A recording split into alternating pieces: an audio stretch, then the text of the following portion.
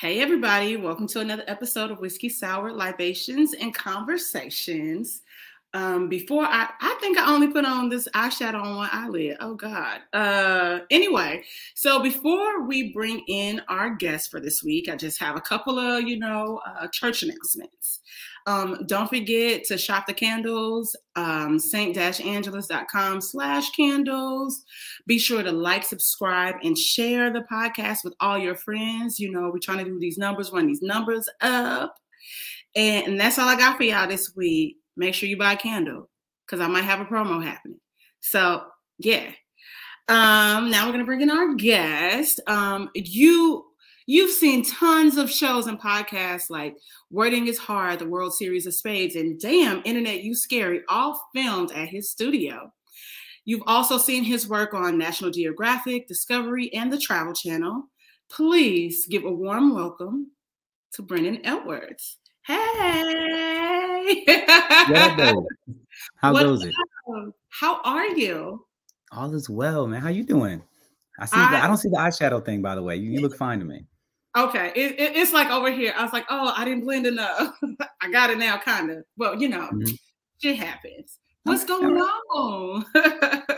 Just sitting in my soon-to-be remodeled office that I'm cringe. I'm just like, oh man, all this is gonna be gone. But thinking about better days to come. Okay. Well, you know what? I'm not gonna hold you, so let's just jump right into it. Okay. Tell us how Transit Pictures came to be. Transit Pictures came to be because I was working on the Travel Channel show with. It was my very first time working as a producer. I got hired to travel around with a crew of like 6 people, and we were traveling around. And one of the crew members was this guy named Tony Valentino. He was the assistant camera operator, and I was the coordinator/producer. And it was hell. It was absolutely terrible. But we did a lot of stress bonding.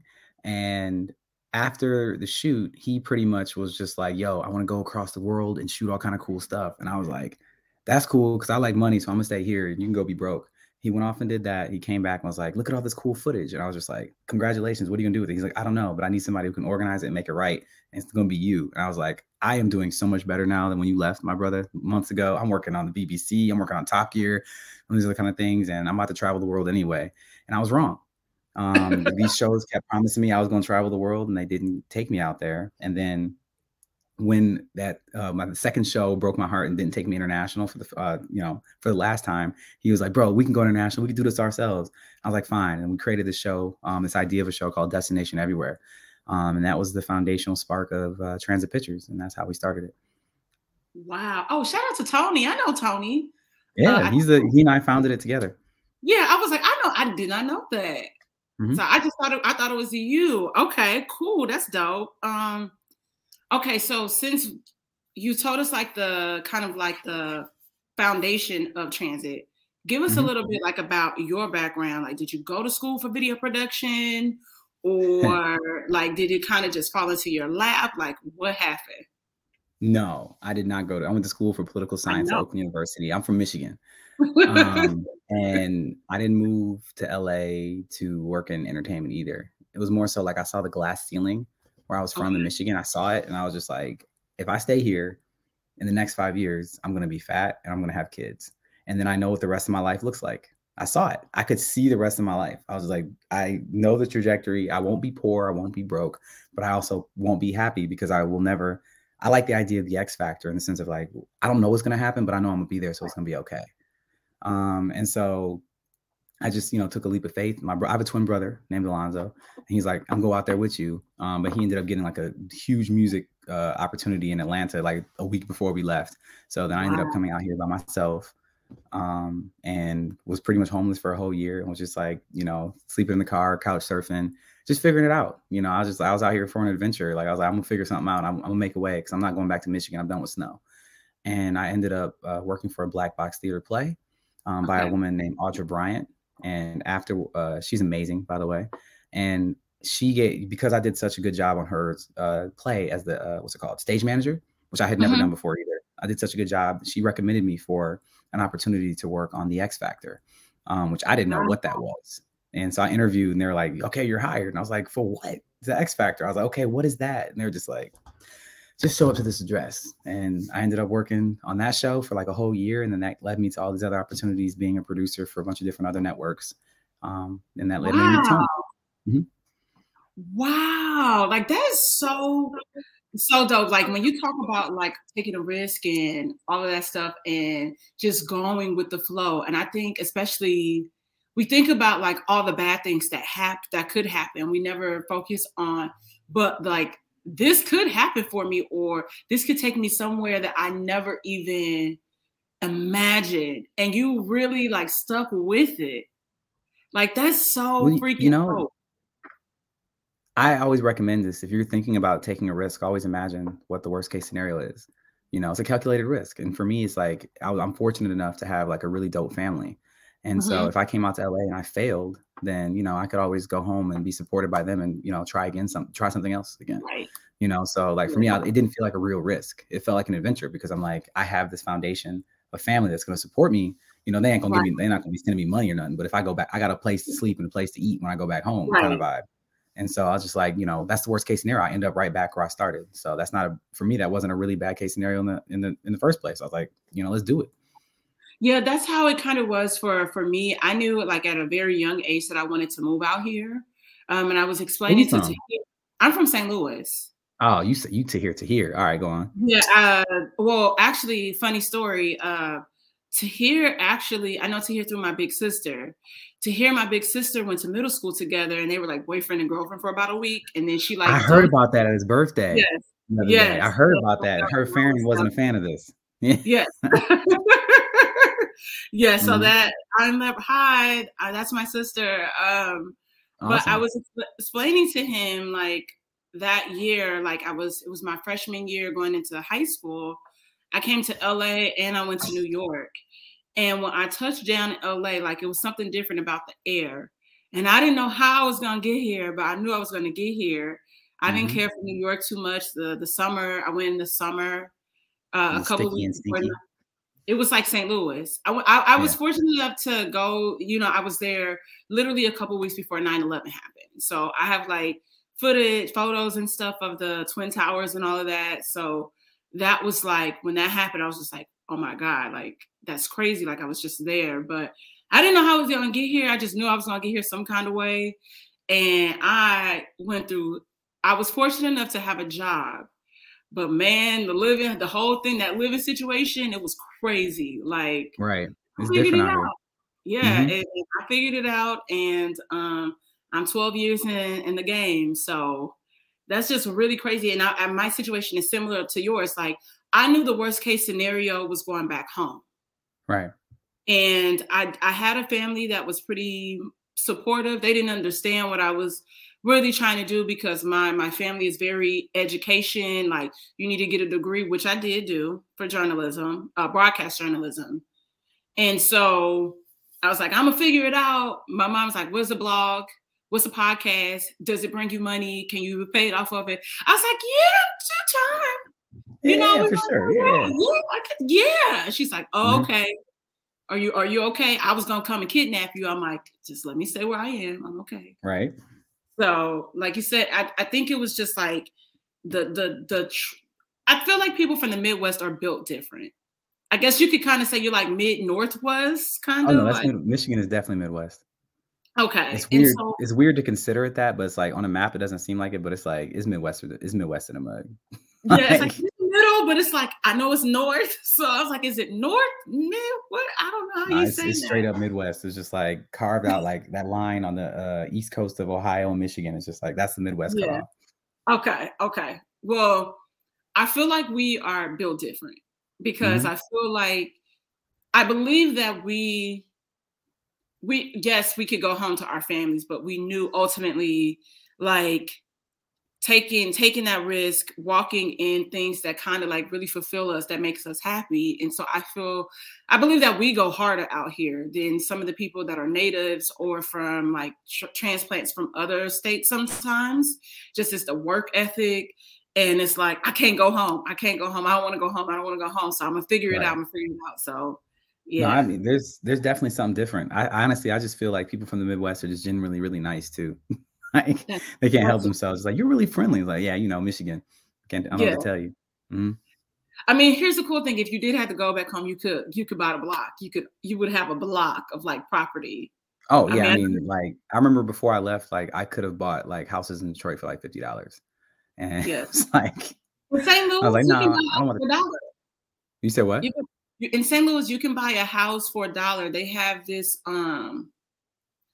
like it's not a mandate, it's like a law, But you like have to go where live in it, right? yeah, so you have to have the equity to like pretty much put into this house to like do the repairs and all of that stuff. But yeah, they have this sale. You could buy houses for $1.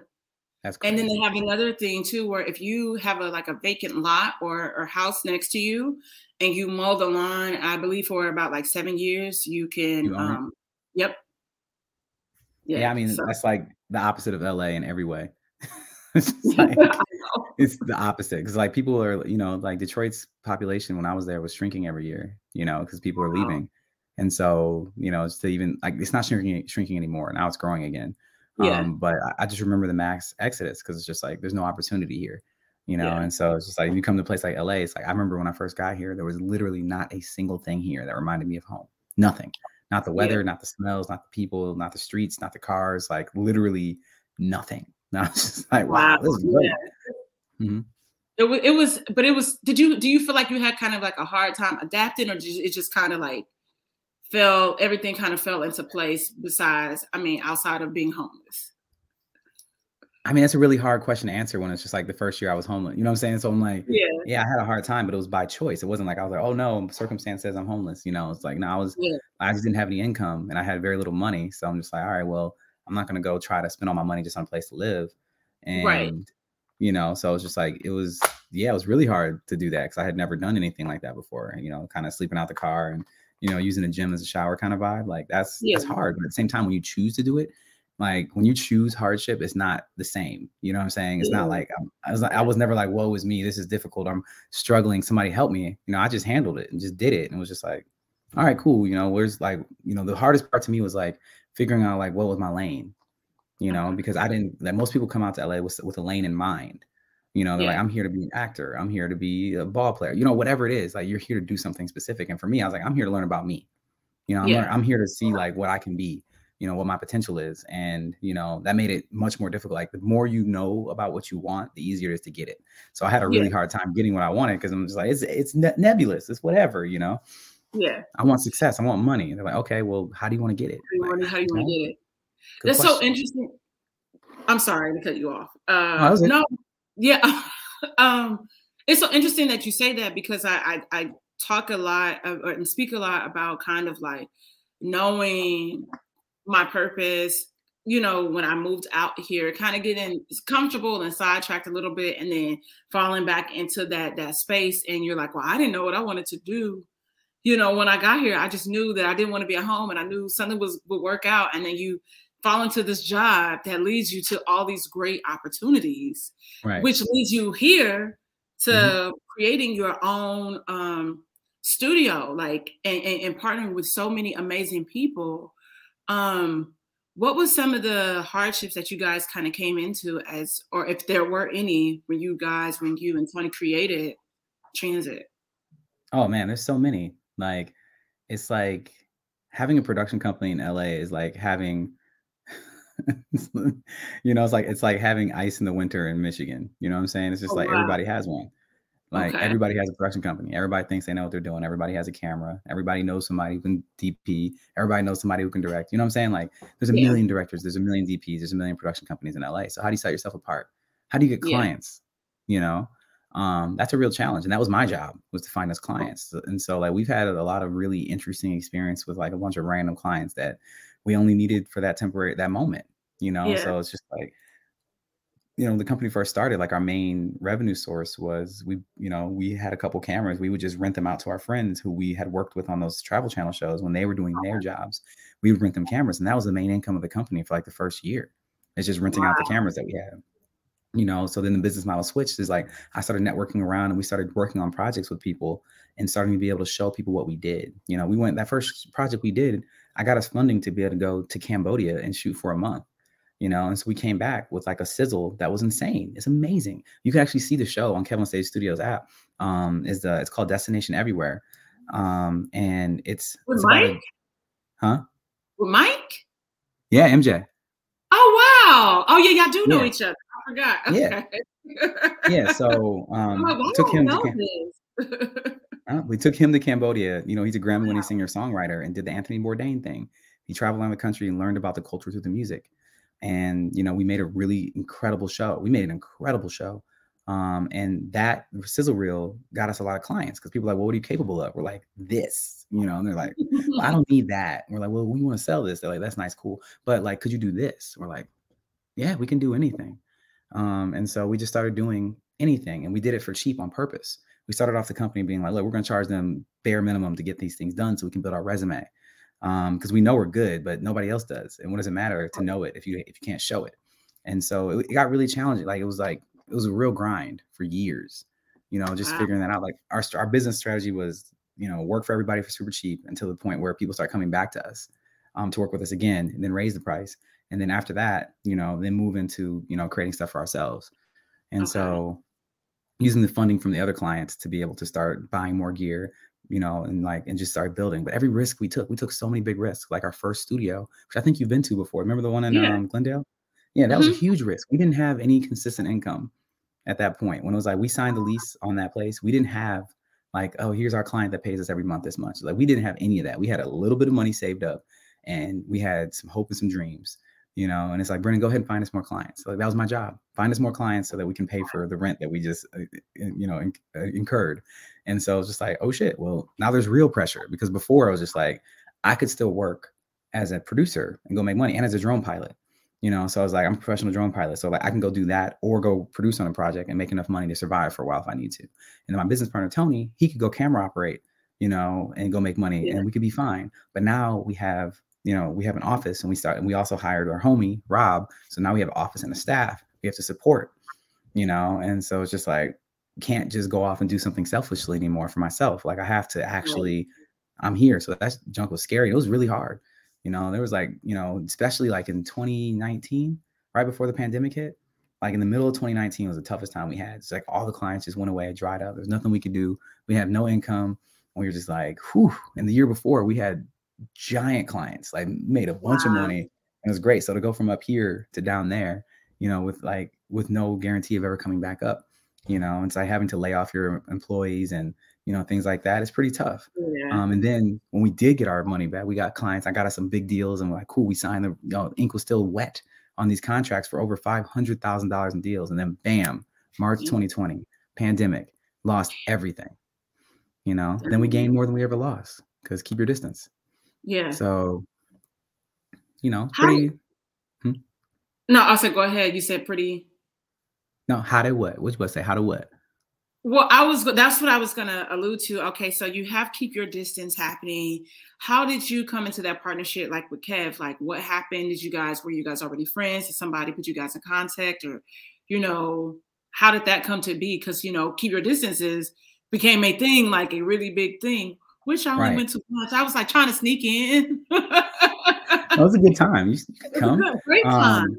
The next one's film. Well, I'll tell you afterwards when the next one's filmed. Yeah, I'm like, yeah, exactly. They don't need to know that. But no, the way that happened is that my business partner Tony and one of my producers we work with, Randy, they got hired to work with another comedian during the pandemic who was doing a live stream comedy show. And this comedian does not have a big following or whatever, but he made pretty good money on the show. And they came back because, you know, my boy produced it. So he came to me and was like, bro, look what this comedian did. You know, like maybe you could do that with one of the comedians you work with. And I was just like, crazy, you know. And Tony's like, yeah, we definitely got to do this, you know. And I was like, all right, cool. And I approached Tony Baker with it, and he was just like, nah, I don't do that. I don't do digital comedy shows, bro. And I think that was because like a lot of people were having. You said what? One more time in Tony's voice. Nah, bro, I don't even do those comedy shows, man. I was just like, all right, because I think he had been on those comedy shows with like those LED walls with like the audience that's like on Zoom or something like that, and there's like a delay for laughter and stuff. And he was just like, I don't do those virtual things anymore. And I don't think I didn't do a good job of like pitching him what the actual idea was. So that's on me. And so Okay. after that, I was really discouraged when, I got shut down hard by Tony. And so I called Tahir, actually. And I told him Okay. the idea. And I think I did a much better job of explaining it to Tahir. I think Tahir got it immediately. And Tahir was just like, I was like, do you think it's a good idea? He's like, I don't know. Let me think about it. I'll call you back. And he didn't call me back. He called Kev. Okay. Okay. And then Kev called me. And I didn't even know Kev had my number because I didn't even know Kev like that. Like Kev had been to our studio a couple times. Kev and I had some like really good conversations before because he had come to our studio to film for Tony Baker's YouTube channel. Because we're really in, Tony Baker's one of the owners of Transit Pictures, so Oh, like wow. Tony Okay. Baker's family. He's our family. And so, yeah, he's amazing. And so I've met him before and had talked to him before. And, we had a lot of mutual respect, but I didn't actually know who Kev on Stage was. Like, I just knew him as another comedian that had come with him space. And then who was really smart. Like I talked with him, I'm like, this dude's smart to the mug. But I didn't know about his following. I didn't know about his fans. I didn't know about how much, community he had built, not fans or followers. It's community, real community he had built. I didn't know about that. And so he called me and was just like mad at me. He's like, why didn't you call me with this? I'm just like, I didn't even have your number. You know what I'm saying? Like, so we talked about it and we were like, we're going to do it. We started to get things together, but then the pandemic started to like open back up. Remember all those times it was like closing, opening, opening. Yes, and then Kev was like, nah, I'm about to go back on tour. Like these people are opening up these dates. We're not going to do this. I'm not going to do it. And I was like, dang. And then DL Hughley got on stage and passed out. And then like that day, Kev called me back, was like, all right, so it looks like we're in this pandemic for a little bit longer. Wow. Let's go ahead and do this keep your distance thing. And I was just like, okay. And so I'll never forget it. Kev had never worked with us before. I don't know who he'd been working with before us. But the experience must have been pretty different because I told him his call time was at like, the show was going to be at 7:00, I think. And I told him his call time was like 6. And he showed up at like 2. Wow. But by 2:00, we were already set up. Everything was done. We were just eating lunch, chilling. And so he showed up and was like, okay, what y'all need? Like, what's wrong? Where are the problems? Because he had been promoting the show. So he's like, his name is on this. So he's worried. He's like, I got to make sure this works. I don't really know y'all like that. Right. But I was just like, everything's fine, Kev. Matter of fact, let me walk you around and show you everything we did. And so I just walked around and showed him all the preparation we did for the show and how we, how meticulous we were about all of it, how the streaming was going to work, where the audience was going to be. And I remember afterwards, he just like sat down by himself out in the chair and was just like looking up at the sky, just like, whoa, kind of vibe. Wow. I didn't know what he was thinking at that point. I had no idea, but it ended up being, a wonderful success. And, what I think 24 shows later is still something that's really popular, people are really into. And it's one of my favorite things that we do. Because, comedy is amazing. That's, the whole reason that we even work in comedy is because Tony Valentino loves comedy. And so we used to go to comedy shows and I mean, these dudes are so talented. These people are so talented. Man, it'd be cool to work with them because we didn't have a way of working with them. And then we, figured out the YouTube thing. We're like, oh yeah, let's do that. In our spare time, we're just going to start YouTubing with, these guys. And that worked. And so that brought us to Keep Your Distance, which brought us to Kev on Stage Studios. Wow. And so from that moment, that's how that even came about. Like I think about, I'm like, well, you kind of sometimes you wonder like what's in people's minds. And like even like I brag about Kev and the app like all the time, like in the story. And I tell people, I'm like, hey, literally yesterday, I told my friend, I said, you're a writer. You came here. We went to college together. You went to Atlanta. You was in New York. You're here now. Did the Writing Fellowship at UCLA. Hey, you just got to put it out there. Don't look for anybody to finance it. We know people that have cameras and all this different stuff. Shoot it. Just try. I'm like, because you can't wait on somebody to give you this opportunity. And look what came from somebody, studios consistently telling Kev no and creating this beautiful, crazy, hilarious like app. I love that app. It's like endless content. It's so many things like that you can like, thank you, watch, catch up on too. So it's just like, hey, somebody not gonna give it to you like you did. Like I created this space myself. Yes, it's think about like you said, like it's how you market yourself. Like that happened to me when I started making candles. I had my own, like mom said to me, like, well, everybody makes candles. I said, everybody might make candles, but they're not selling them how I sell them. Like I'm selling a lifestyle. This is a brand. So yeah, this person might have it at this price point and I'll have it at this price point, but I'm selling luxury. I know what I'm doing because that's something that I knew how to do. And so it's just like inspirational when you kind of hear like people's stories and wonder like what happened and how they got here. And you hear that and it gives me chills. Like, I think that's so amazing and dope. Thank you. Well, we got something coming out real soon that's going to be very special. It's a little bit outside of the wheelhouse of what we've done thus far. It's like our first dive into like scripted content, or I should say semi-scripted content. And it's coming out really soon. It's called, I'll just let you know, it's called A Workplace Comedy. And it features all the people, like we got some for real dope guest appearances in it. And it's like our idea is that we based it off of like 3 shows. The Office, Always Sunny in Philadelphia, and what's the third one? Parks and Rec. Okay. So somewhere between those 3 shows, you're gonna find what this show is. No, I'm sorry, not Parks and Rec. The third one is what's it called? Curb Your Enthusiasm. Okay. Ooh, so okay. Finding a middle ground between all 3 of those shows with the talent that we work with. We nailed it. So I'm gonna say, like, wow, this show is. I'm like, let me go brush up on my acting skills. Let me go take a class real quick. It's been a while. I say hit the improv scene. That's really what would be attractive to us. You know, come do the Black People Don't Do Improv show. That's how we groom everybody. That's how we know if we got chops or not. Okay. Hey, put me down. I will come. I'm like, I'm quick on my feet. I'm like, that's one thing. You say that. You say that. It's interesting. I had to take speech and debate and public speaking. And so like those tools like also like kind of help you. I'm not saying I'm the best, but I would definitely. All I say is this. We're about to drop a new season of Black People Don't Do Improv where we switched it up heavy. When you watch that next season, I want you to hit me up afterwards. And if you were like, yo, I can do this, then we'll create the opportunity. But all I say is that the worst thing you could do is show up and not be ready for it. So, you know what I'm saying? Check it out first is what I'll say. Because it's pretty intense. I can definitely do that for you. Being from the Midwest, I feel like I'm built Lexus tough, not a Ford. Sorry. You know how American cars kind of break down. Wait, I'm sorry. What were you about to say about American cars? They break. My grandfather said to never buy an American car. Well, that was true in the 80s. But you know what I'm saying? Speaking as I grew up in Michigan, where all the American cars are made, I ain't gonna hear that. Because now, you know what I'm saying, you look at the JD Power and Associates, initial quality and resale value, General Motors is winning. You know what I'm saying? Okay. So I'm just putting it out there. I drive GM cars. I drive a Chevy Volt right now. I ain't never had a problem with it, So just putting it out there. Is that electric? That's electric, right? It's like a plug-in hybrid. Oh, nice. I'm like, it's fire. It's so dope. Like right now I feel like a genius because I'm just like, I get 50 miles on my battery. Plus, if I need it, I have 370 miles on my gas tank. So, and it gets 42 miles per gallon on the gas after the 50 miles of electric. Oh, I'm sorry. What was that? Is that jealousy? Okay, just curious. Yeah. So most days I don't need any. Huh? I will say this. I bought my first car last year. Wait, you lived in LA for 12 years and bought your first car last year?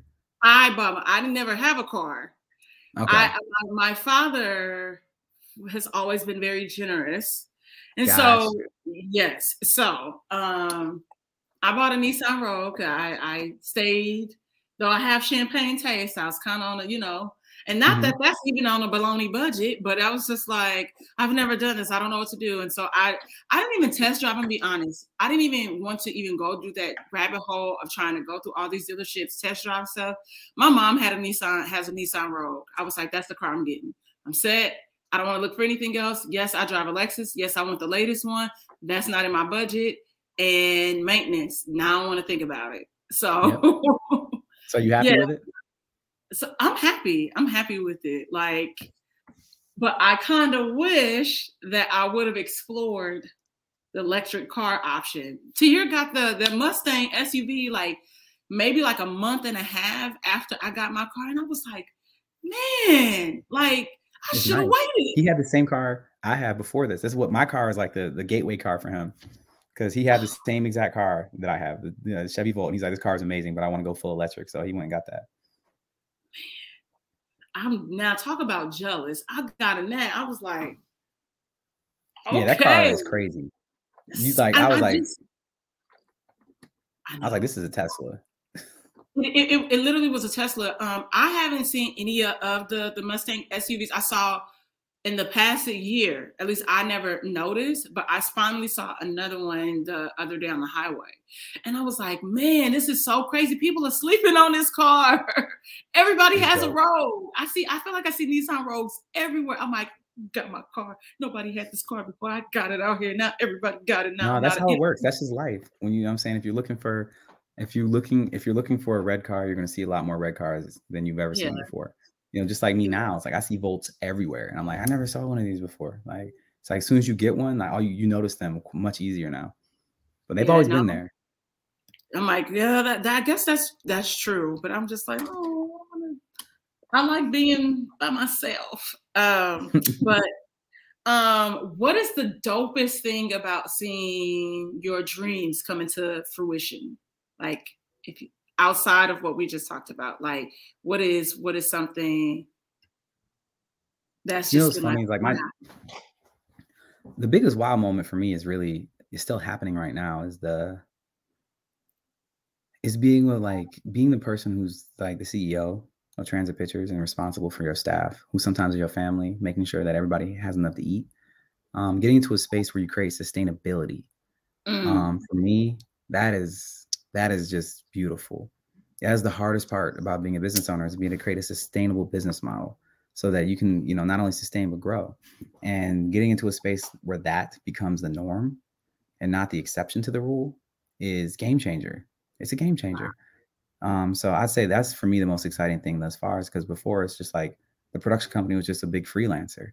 It's just like, we were like, you're a camera operator, so you're looking for the next cam op job. We're a production company looking for the next gig, so it's like we were a freelance production company is what it felt like. And now we've worked for so many years with so many clients, and all the things that Kev's influence and Tony's influence and everyone's influence is being able to bring as opportunities to the table has made it so that that's not really a huge concern anymore.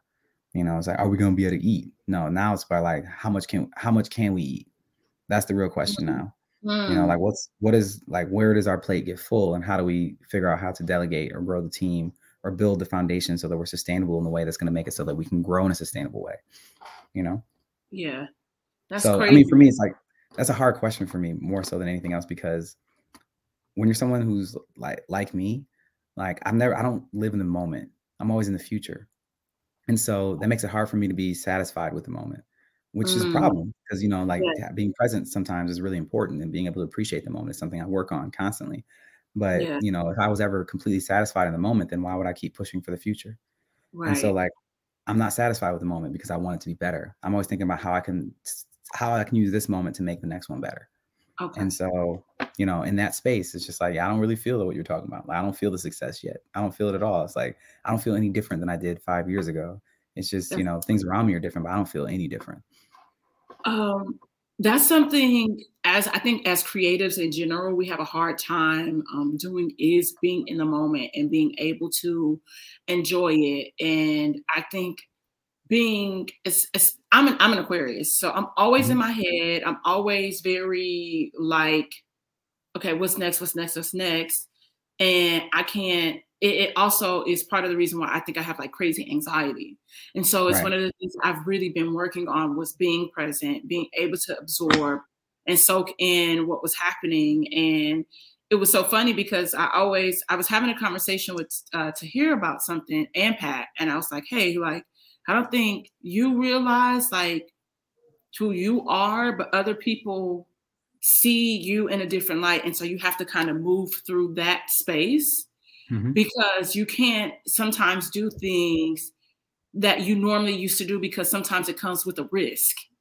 And so you think about stuff like that. But I think that being in the moment is something that has just been something I've been working on throughout the pandemic, because that's also helped keep me sane. I was having anxiety attacks, literally, Brendan, like every day. It was something. Wow. I'm sorry to hear that. And it was, the craziest thing about it, I think, was just that I had years ago, I had lost like a job, And so, and it wasn't my fault or anything. Like, and that's being honest. Like, I know sometimes when people get fired, they're like, "Oh, you did something, you don't want to be accountable." No, I literally was getting sexually harassed on my job and reported it, and it just started a chain ball, like a chain of events that would just take place. And so, I think like also coming from a space where things had ultimately became scarce, and I was thinking about like the industry. Though I work in like manufacturing, I was like freaking out. I'm like, what if something happens? Like, do I have enough saved, or will I be okay? And things like that. And so it was hard for me just to even just enjoy the break. Like my hours got cut. I had been working so much overtime. And then I just got to a point where I was just like, oh, this is what rest feels like. Let me take this moment. Let me enjoy it.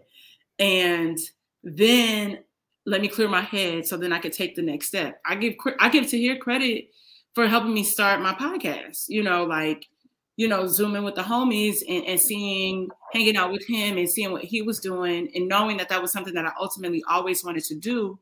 But I was like, hey, this kind of saved my life because this is like a form of therapy for me. And so I think that at some point, I hope at least one day out of the year, you really take a deep breath and just smile and look around and just really take it all in. That is my solemn prayer for you. I appreciate that. I do my best to do that on my birthday. Okay, your birthday. Oh no, your birthday was just here. It was like last week, like 2 weeks ago. Okay, yes, I do remember that. I was there. Yes, you were. I celebrated with Tahir. Our birthdays 1 day apart. Yes. I'm like, I was there. I'm sorry. Like, so much was happening. So yeah, it was intense. It was a good time though. Yeah, it was so intense. I was like, all of a sudden I got nauseous and I was like, yeah, Tahir. So my mouth doing that water thing, I gotta go. Not mad. At least you know yourself. Yeah, I didn't want to be that girl. So he was like, you good? I'm like, I don't know. I'm about to just speed down the street to my house. So yeah. Okay, so we talking about the future. Where would you ultimately like to see, if possible, where would you like to see transit in the next 5 years? Where it could be you and like you as an individual in the studio. I'd like transit to actually own a studio instead of being renting one. I'd like us to be in a space where we're making scripted content. Like I want us to be compared to like studios like A24. Yeah. Like they're for real. And I know that's like reaching for the stars because they're the top of the top. At least in my eyes, they make quality content all the time. But I really just look, I really, that's inspiring to me. So, like I want to aim for that. I want to be closer to what they do. So, having transit be able to make content like that, whether that, for Kev on Stage Studios, for other clients, for ourselves, I really want our content just to keep getting better and better. And personally, I just want to own a bunch of property. That's really the goal for me right now. I just want to be able to, I just want to be able to just own stuff instead of just keep renting like I've been doing in LA for the past 10 years. So like if I lived anywhere else in the country and I made anything similar to what I make now, I would already own property outside of New York. Anywhere but New York or San Francisco. I own property right now. Have you thought about maybe looking into getting a rental property back home? Because your market is it's booming. So it would be like now. Yeah, I've thought about it, but I'm more interested in having a space first for myself and then start building out like income generating assets. Like I've moved a lot since I've lived in LA and I don't want to anymore. I've moved a lot. And so I'm done with it. I'm just like, I'm sick of having somebody else having control over where I lay my head, because your landlord sells the property you live on, you got to go, and that happened to me twice, and like twice in 3 years. And so I'm just like, I'm good on this. Like I just want to have my own and be able to do whatever I want with it. Yeah. I think what's tricky even about renting in LA as well, it's just like outside of like downtown, because there's always vacancies. It's like everywhere else, like where you would want to live, it goes so fast. It's always kind of so hard to find a spot. I've been in this spot since 2012, 2013. Wow. The same spot. And It's rent controlled. And then when we got new property management, they were, like they honored my lease. So, that I don't plan on moving until somebody put a ring on it and we get something together. And even still, I would probably try to sublet. And I know I shouldn't be like, oh, just in case. I don't want to think about that, but it's like I pay $14 for a 2-bedroom, 1-bath. So I'm like, and though that's that with a stick. Yeah, I'm like, I just gotta say, like, I'm trying to get my best friend to move out. I'm like, take the 2nd bedroom, we can just split it or whatever. Right. And he's like going back and forth with the idea, but I'm like, this apartment has been I worked at Nordstrom. My closest friends, like, we all have like lived here at some point. So I just want to hold on to it. Yeah. Not mad at you. I wish I could have done. I had a $900 2-bedroom, 1-bath in Koreatown, and it was a piece of crap, but I miss it. That place was amazing. So many memories were made there, and I wish I still had it just to be able to have another place that's that cheap, first of all, but also just like a getaway, because it was really cool. I really like living. I lived there for like 3 or 4 years. Man, I did that for a couple of years in my K-Town apartment. I had a studio. Mm-hmm. And then they wanted to raise the rent, but not make them improvements. I'm like, my water runs slow in my bathroom. And I'm like, okay, I'm gonna just dip. So that's how I ended up here. But I wouldn't change it for the world. And yeah, LA is a journey. And I tell people it's not for the faint of heart. Like, you really, it's not. I have so many friends that, came out here. We all came around the same time, and I'm like the last one standing. Well, congratulations on that. Yes, thank you. But I thank you so much for popping in. I've extended. You gave me a lot. Wait, what was the thing I was supposed to guess? There was something I was supposed to guess. Oh, because you didn't go to school. Okay, so because you didn't go to school for video production, so that's the thing. Like, all my friends, like I said, like we're went to school for communication. So whether it be journalism, VP, or audio production, and so I saw that you didn't go to school for video production. So, actually, you know what? Here's another question, super quick. So do you edit, or you was like, okay, well, I know my strengths and weaknesses. This is not my core strength. I do not edit. The only technical ability I have is flying a drone. Like, I cannot do any aspect of production besides fly a drone. I understand all the aspects of production quite well. I cannot edit. I will never sell myself as a camera operator. I am not a sound mixer. It's like I'm not a lighting. I don't do grip. I don't do none of that. I don't push a dolly. I never PA'd. Like, the only thing I've ever done on set is be a producer or a drone pilot or AD. I've AD'd. So I guess that's a technical thing. I can assist and direct, but I hate it. So I avoid it whenever I can. Okay. That's crazy. That is so crazy. But that's like also crazy dope. But I get it. Like, you're more of like, okay, like kind of like, I do PR. I'm going to do this. I'm going to reel these clients in. I got that. I can speak, but I can pitch, but nothing else. I'm like, I'll write the contract. Mm-hmm. That's still so dope. So it's so interesting seeing how you had a pivot in like your career. So that's what I'm like. You didn't go to school for this. Can you do this? Or if you told me like, yeah, I learned, I was watching videos on YouTube and all this, I'm like, I know you, like, that's crazy. So nope. I learned on set. Like, I was given an opportunity and they were just like, either you swim or sink. And I was just like, all right, cool.